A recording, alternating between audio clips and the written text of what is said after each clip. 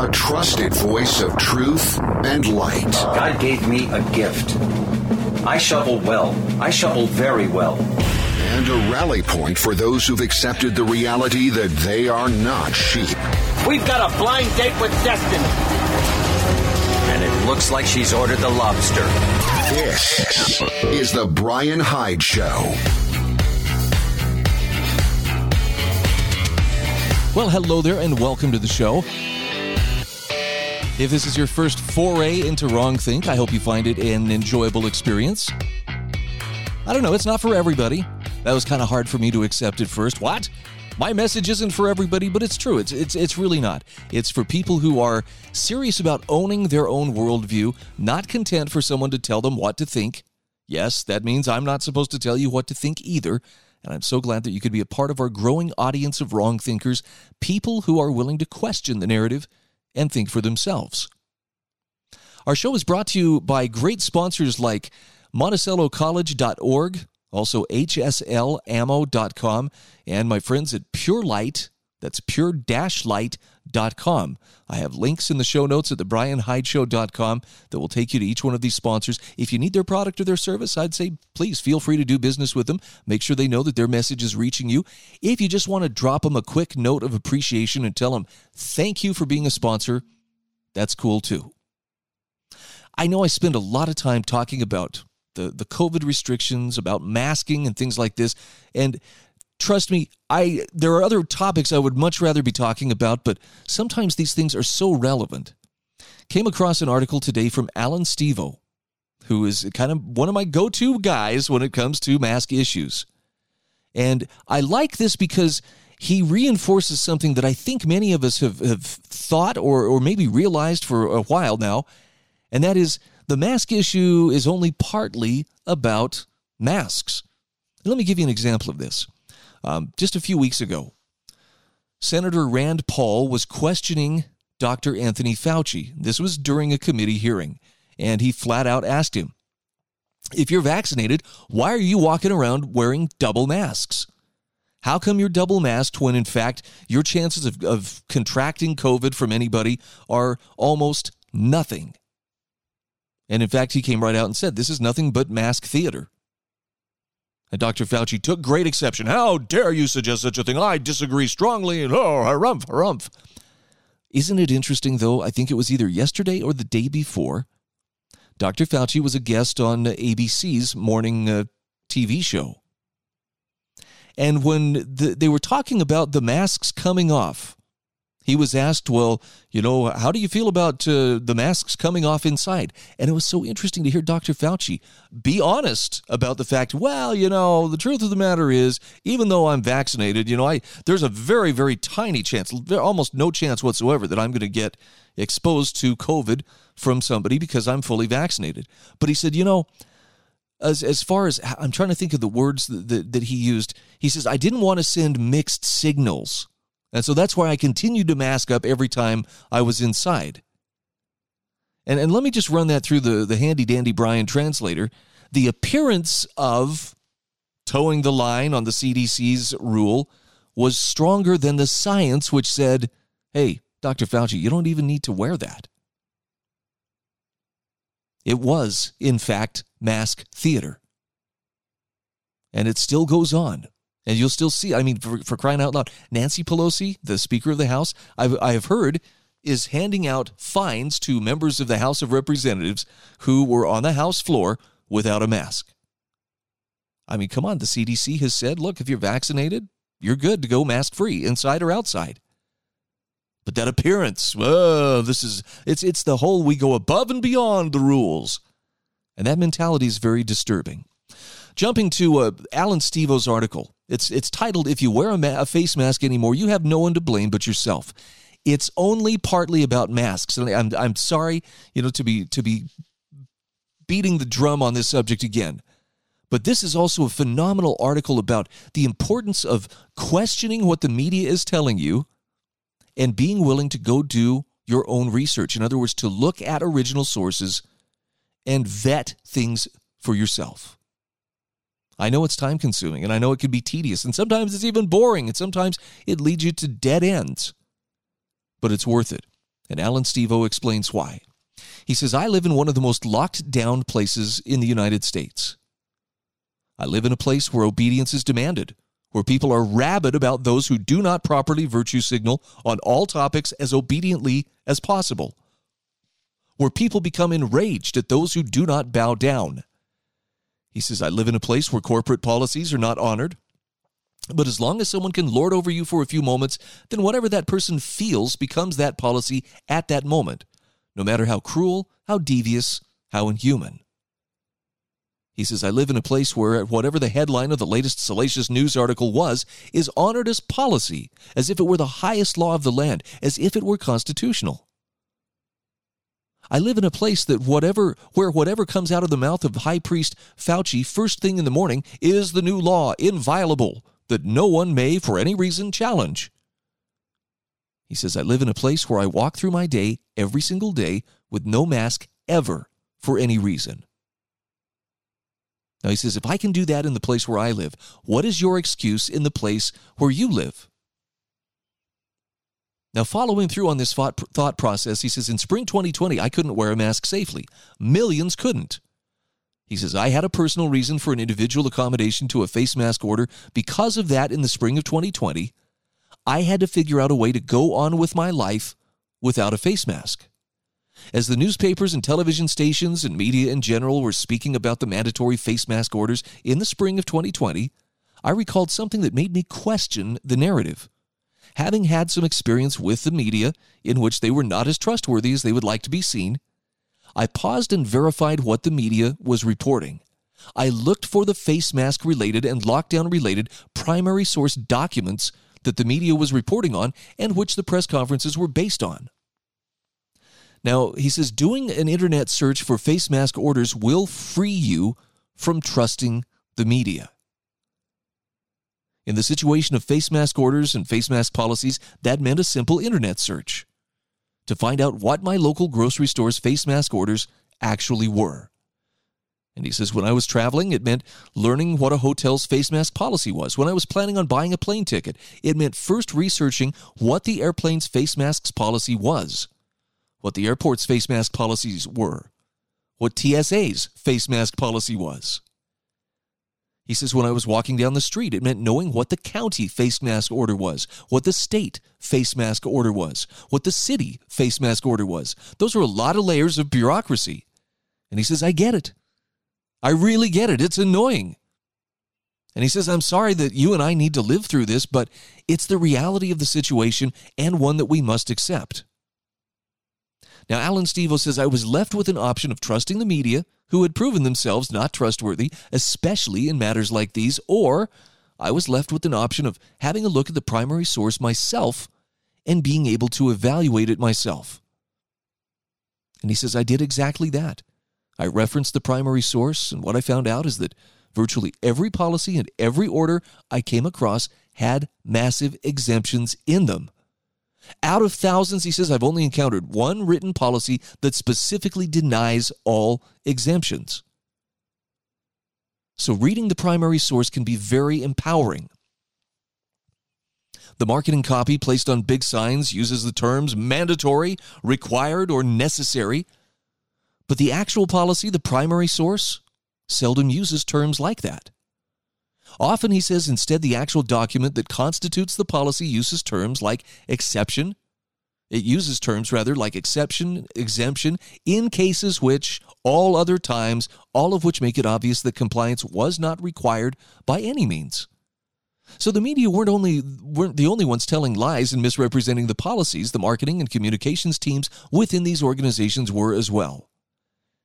He says, what I found was that in places like Sonoma County, California, is that if every person living there would just read their face mask order, they would realize this mandatory face mask order exempts people who have difficulty breathing while wearing a face mask. Others would realize that despite all the hullabaloo about masks and religious worship, the people of Michigan could read their face mask order and see that face masks in Michigan are never required in churches. That's the actual written policy, regardless of what the media claims. Now, he says many other policies like these abound. Many other exemptions like these abound. So many that if you just read the local order, you'll realize how many people really fit into them and do not have to wear a face mask. Even in April 2020, how clear it was how many people fit into them. Now he says it's even more abundantly clear. I'm going to come back to this in a few moments, and again, I apologize for bringing up this mask subject again. Personally, I'm encountering people wherever I go who are actually rejoicing that the masks are coming off. I mean, I see people from all across the country posting on Twitter, I am sitting in a bar legally not wearing a face mask. And it feels like something's been restored to you. And it has. My question is, why did you let him take it in the first place? We'll be back in just a moment.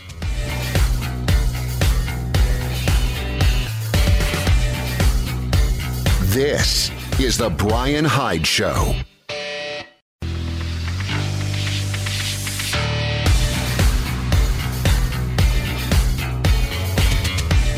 This is the Brian Hyde Show. All right, welcome back to the show. I am sharing an article I found this morning on LouRockwell.com. This is from Alan Stevo. If you wear a face mask anymore, he says you have no one to blame, but yourself. Now, he says if you're aware of the exemptions, you are one step closer to invoking those exemptions and never wearing a mask again. In fact, in spring of 2020, he says, I developed a method for invoking these exemptions.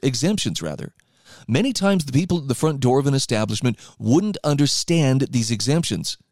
Yet they were the official, publicly available written policies of the company they worked for. Sometimes he said even the managers wouldn't understand these exemptions. You, as a customer who could not wear a face mask, just had to be aware of them and had to be ready to invoke them. Sometimes living freely means you need to convince others to let you live freely. And sometimes that's as simple as educating an employee about their own corporate policies. Alan Stevo says, people were writing to me having quite a difficulty in invoking them. Some people were saying I went to the front door and no one knew that there were medical exemptions. Other people were writing me saying I went to the front door and started yelling about my constitutional rights and they turned me away. Other people were made to go through all sorts of strange contortions. But his point is this, lots of people live life unmasked, and it's almost always way easier than you think. Alan Stevo says, along with hundreds of readers of LouRockwell.com, I was able to develop a technique that works very, very well, and works in at least 95% of situations. He says, I wrote a book, Face Mask in One Lesson, to describe this technique and to elaborate on the other 5% or so of the situations in which it doesn't work. But he says this works so well, so often, that I feel comfortable saying the only reason anyone should ever wear a face mask at this point, in spring of 2021, is because they want to be wearing one. He says there's no reason anyone should ever feel like they should have to be wearing a face mask, especially knowing that's not what's best for their body. There's no reason anyone should ever be wearing a face mask if they're not able to safely wear one. And there's no reason anyone should ever be wearing a face mask at this point if it's something they truly do not want to do. So if you want to be wearing a face mask, you believe that's what's best for you, and you believe it's best for others, then he says, please, by all means, wear your face mask. Live a life in denial of the science. Live a life harming yourself. Live a life harming those around you as you wear a biohazard around your face, touching it, moving its contents around, touching things around you, breathing its contents out into the world, leaving it on the table, on the ground, hanging from a rearview mirror. I know that's going to be a hard thing for people to consider, but Alan Stevo says the face mask on your face is more of a biohazard than any child is. Yet we treat children like the biohazard and face masks, those 10-cent polypropylene things from Wuhan, we treat like blessings. What a messed up existence that is. He says the only reason you should be wearing a face mask is because you think you should be wearing one. There's absolutely no other reason. If you wear a face mask today, you have no one but yourself to blame. That's the truth. Now he says, I don't want you to blame yourself. I just want you to stop wearing one. I get that it's hard to have a 3-minute conversation with a stranger, letting them know you can't wear a mask safely. That's what passes for hard these days. I get that it's hard to look up a store phone number before you walk in the door and to speak to the manager first. That's what passes for inconvenience these days. I get that it's just easier to comply with evil. It always has been easier in the short term to comply with evil. It's always been more alluring in the short term to comply with evil. It's always been more enjoyable in the short term to comply with evil. I get it. He says doing what's right can be really hard sometimes. That doesn't change the fact that if you wear a mask, you only have yourself to blame. Literally, no one will force you to wear a mask if you put up the most basic level of resistance. So can you do that today? Now? The other option is to just comply and to see where that gets you. And it might be fine or it might not be. He says, I don't know the future. My guess is that the madness of last year does not stop does not stop without pushback. So the resources are out there for you to never wear a mask again. The resources are in this article for you to never wear a mask again. And I like his approach here. I haven't even had to use this, but then again, maybe I lead a little more sheltered life. But the phrase that works so well is to say the words, I'm unable to wear a face mask safely. Alan Stevo says the technique developed by myself and readers of LouRockwell.com that works so well is to speak to a person who has decision-making authority and to tell them, I see you have a face mask policy. I want to come through your front doors in 5 minutes. I am unable to wear a face mask safely. What can you do for me?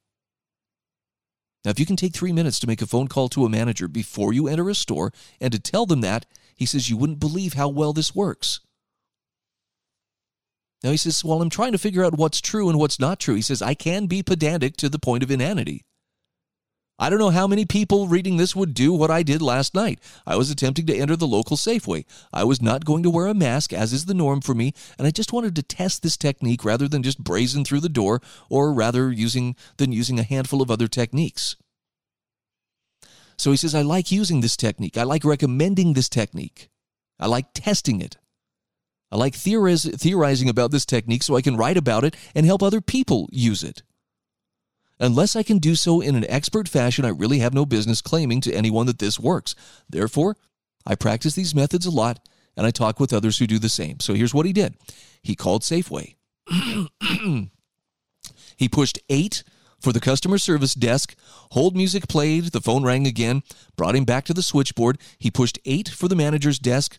Hold music played. Some minutes later, the phone rang again, and again it brought him back to the switchboard. And this happened over and over again. He said, for 15 minutes, I waited on hold in an effort to test this technique and to see if it continued to work as well as it had the previous time. To continue to gauge the sentiment, to continue to get a kind of feel for how a moment like this goes. To be able to get a feel for shifting corporate attitudes trickling down and shifting societal attitudes. Now, he says, perhaps you understand from this example what I mean when I say I can be pedantic to the point of inanity while testing a theory. I test every option. I try to test against every variable. I try to have a matrix in my head of what worked and what didn't work and to identify the weaknesses in my theory over and over again, testing and retesting. Now, he says, a detail of this theory that I observed last night was that if it takes more than a few minutes for a manager to pick up the phone, you should probably just enter the door and ask to speak to the manager. Speaking to the manager beforehand lets customers walk a little more proudly through the door, having been given permission to breathe freely by the person in charge, rather than walking about with the internal dialogue and posture of someone ready, being ready for someone to come scold you. Now, alternatively, he says you can skip the manager step and you could just go about your business.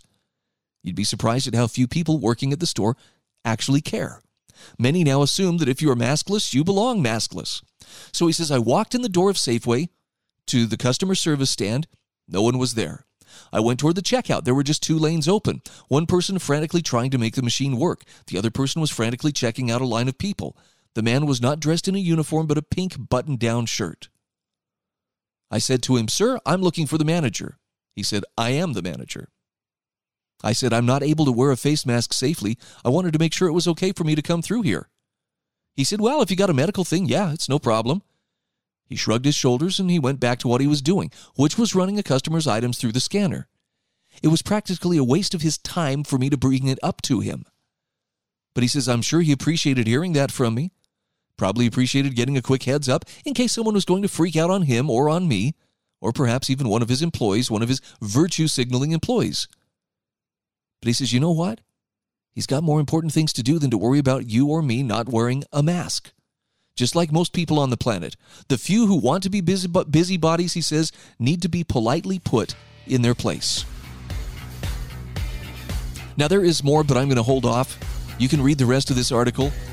It's in the show notes at thebrianhydeshow.com. Please take a look at it. If you're so inclined, feel like sharing it with friends, well, by all means do so. We'll be back in just a moment.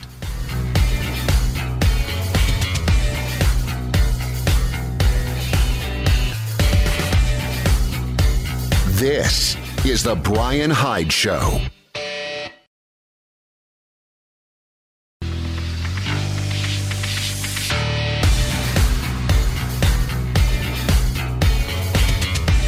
This is The Brian Hyde Show.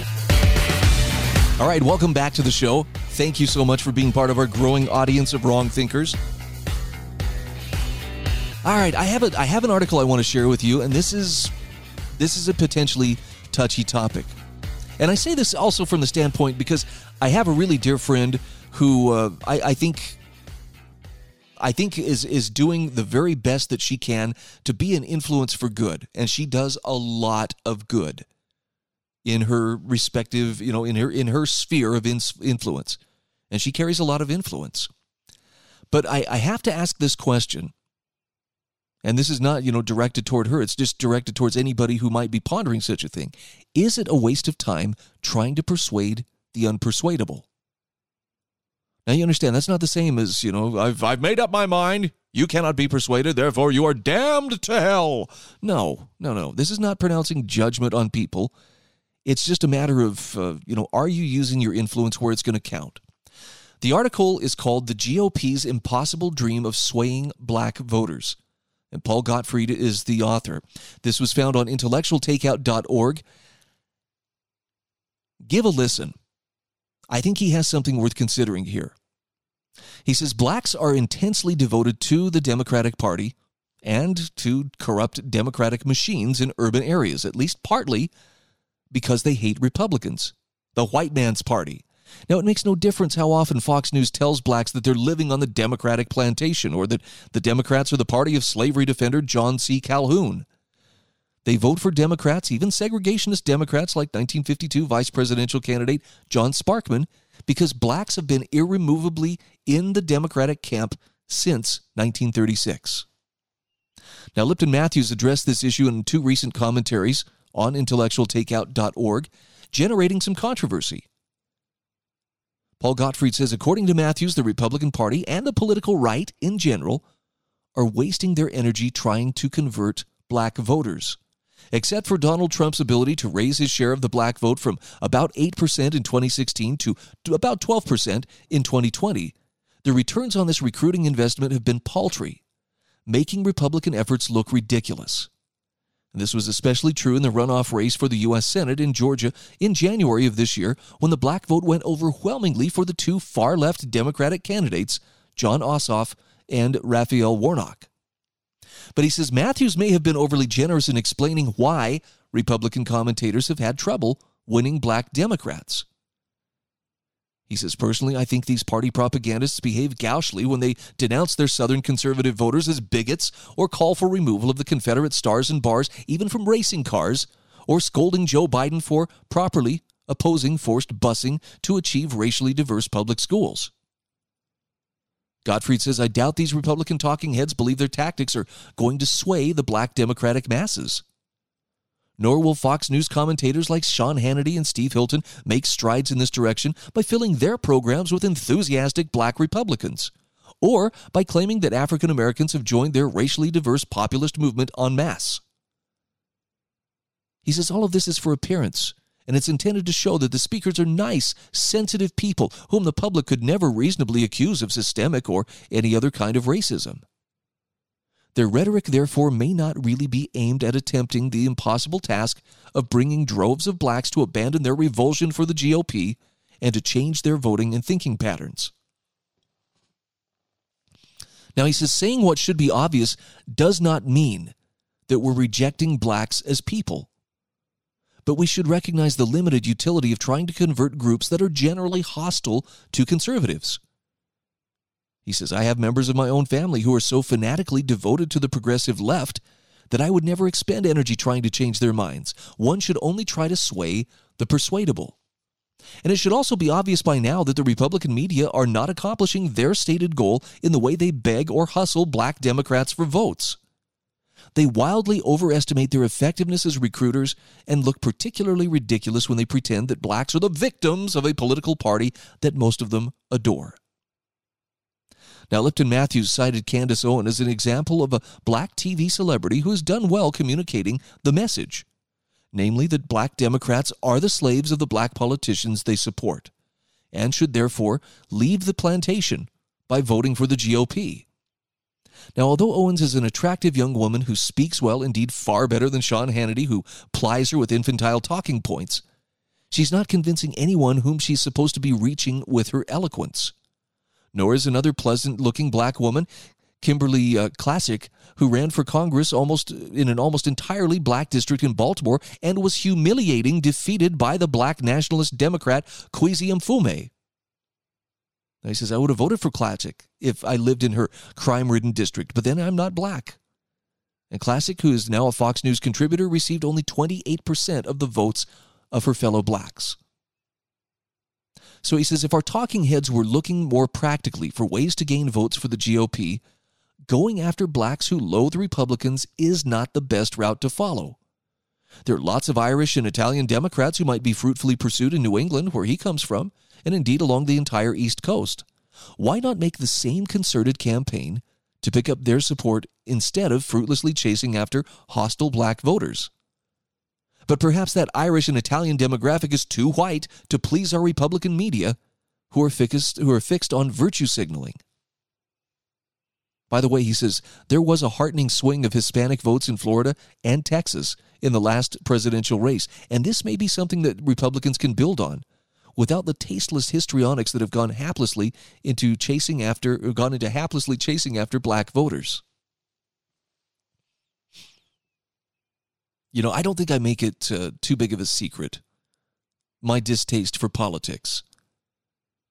And politics, to me, it's one of those places where tribalism finds a very ready outlet. And more often than not, it really brings out the worst in people. I mean, you see people qualifying, well, I can be your friend, but only to this degree because you and I might disagree politically on that.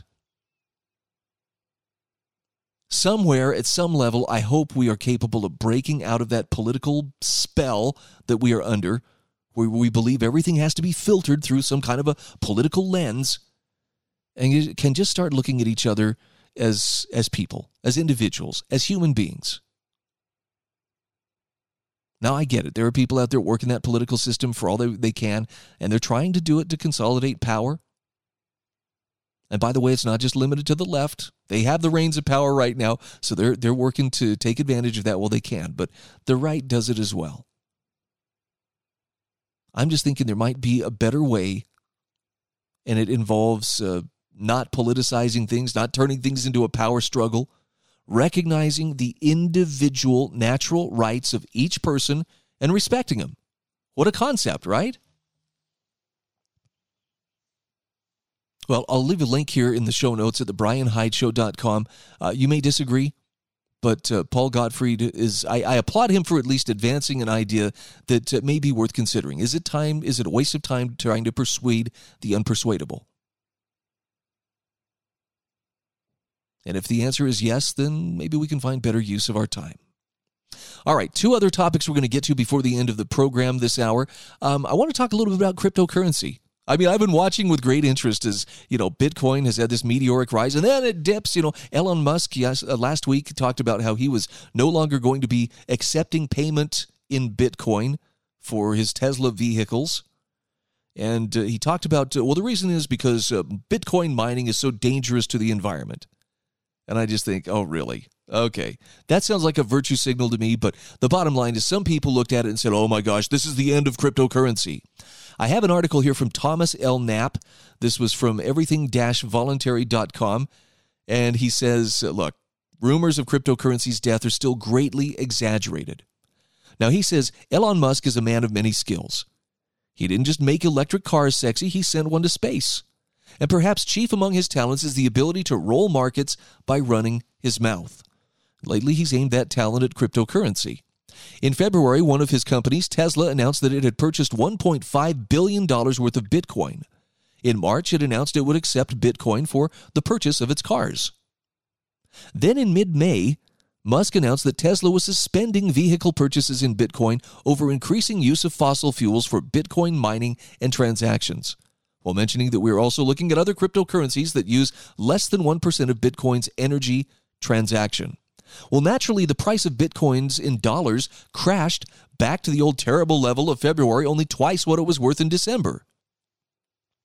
And naturally, the cryptocurrency naysayer chorus emerged from its groundhog hole to yell, "Told you so," just like they've been doing every other week since May 22nd, 2010, when Laszlo Hanyek paid 10,000 Bitcoins, current value nearly $500 million, for 2 pizzas.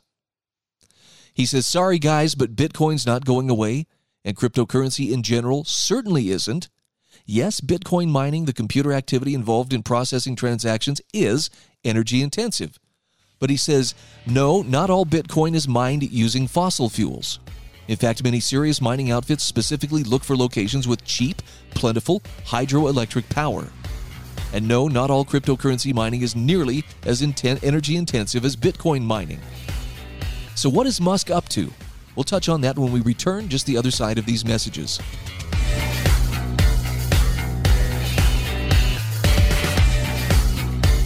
This is The Brian Hyde Show.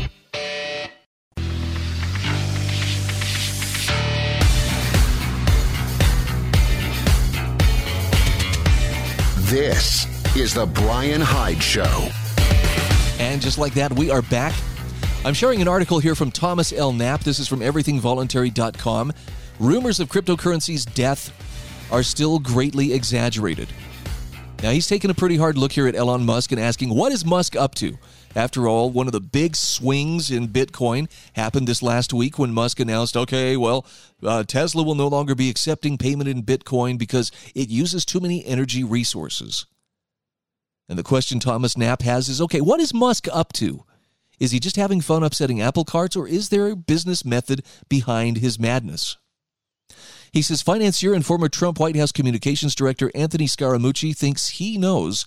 Scaramucci suggests, with a small hypothetical wager of 1/200th of a Bitcoin, that Musk's next big cryptocurrency play will be to send Tesla's energy subsidiary into super clean Bitcoin mining. Now, that would be a smart move from both directions. It would reduce the financial and environmental costs of mining while giving solar and wind power a boost in their fight to displace fossil fuels generally. The technology underlying cryptocurrency is sound, and he says it will survive and it will become dominant. The only question is whether it will completely displace or be at least partially co-opted by government monetary schemes.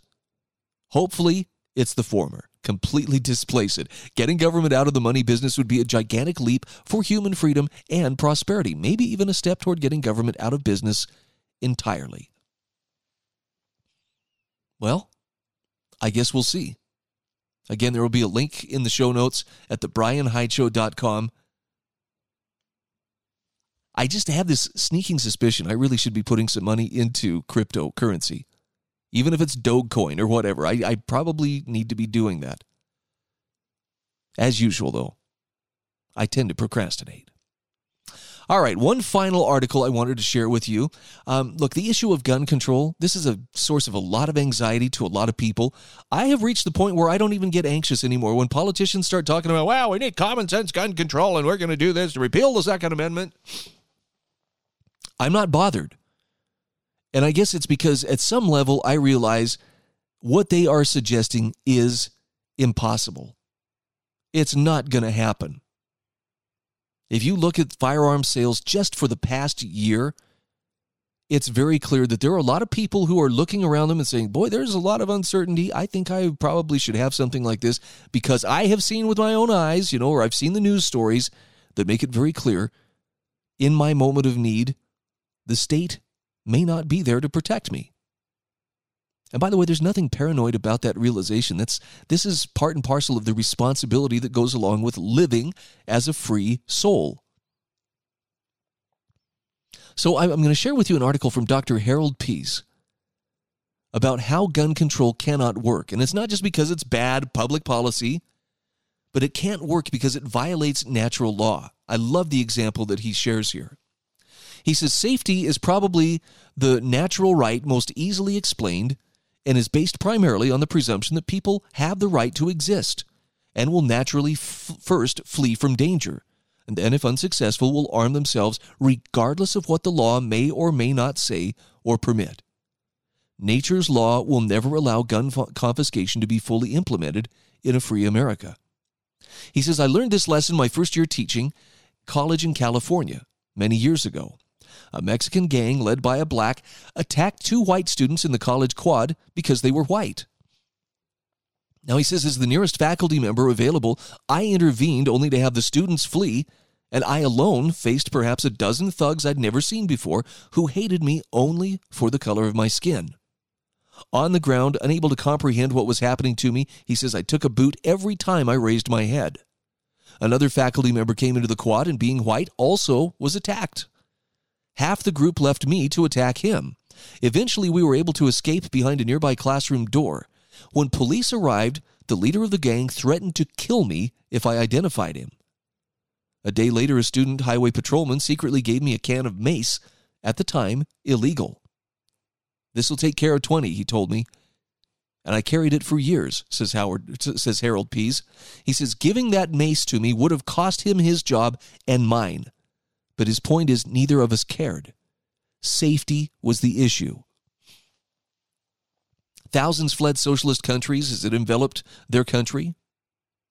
Hundreds risked their lives going over the Berlin Wall once socialism was embedded in Eastern Germany. Hundreds of thousands fled to the South in Korea and Vietnam, or on boats away from Cuba to America, and the same is so from Venezuela in our day. It was once said that communism could end tomorrow in China if everyone were issued a handgun tonight. You might miss the shooting the next day if you slept in. Certainly more than 1 million Uyghurs in slave labor camps would take their religious freedom back and end the genocide in China. Thousands are escaping socialist-leaning states like California, Oregon, Washington, Michigan, New York, and New Jersey under excessive, even tyrannical rule by their Democratic governors, exceeding that of the tyranny of King George III. He says here, political refugees are finding freedom from excessive government in Florida, Texas, Idaho, Utah, and South Dakota, Republican-led states who refuse to lock down their citizens. Now, Harold Pease says residents feel uneasy when society or government appeared unstable, as in 2020 when Black Lives Matter and Antifa riots were staged in most major cities in America, even near the White House, especially in Democratic-controlled cities. He says this was especially so when nowhere condemned by Democratic Party leadership or their media. When statues were torn down, inner-city buildings and automobiles set afire, Molotov cocktails thrown at police, and thugs occupied downtown Seattle and Portland, people did not feel safe. When George Soros-financed district attorneys in Chicago, L.A., and St. Louis were setting criminals free as fast as they were arrested, it resulted in concern for normal people. When a senior citizen couple living in a private gated community in St. Louis, Missouri, threatened to use firearms to protect themselves and their property from a mob of thugs who broke down the gate, the couple themselves were arrested instead of the thugs, and all Americans felt unsafe. This could happen to me. If the government won't protect me, I must. Now, the Democrat solution to runaway crime has been the following: to allow convicts to vote, to release inmates back on the streets during the Wuhan, China virus, to same-day release arsonists, looters, and Molotov cocktail throwers in our cities during the social unrest of 2020, to deny potential victims the means of protecting themselves through confiscatory gun laws, to open our borders to every thug in the world, and most insane of all, to defund, disarm, cancel, and victimize law enforcement, those willing to risk their lives in the defense of others to maintain a civil society. Those who spoke out against these dangerous practices, like Tucker Carlson, could expect a mob of thugs to do property damage to their homes or threaten bodily harm to his wife and children who had to hide in a closet for protection.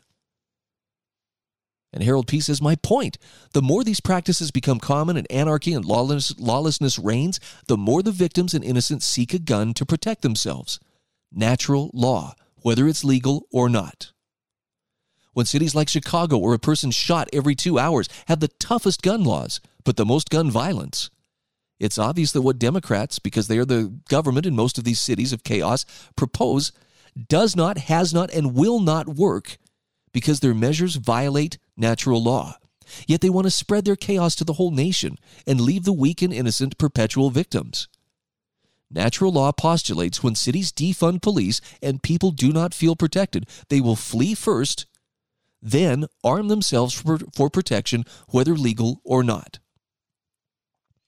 Now, here are some other natural laws relating to guns. When guns are outlawed, only outlaws will have them.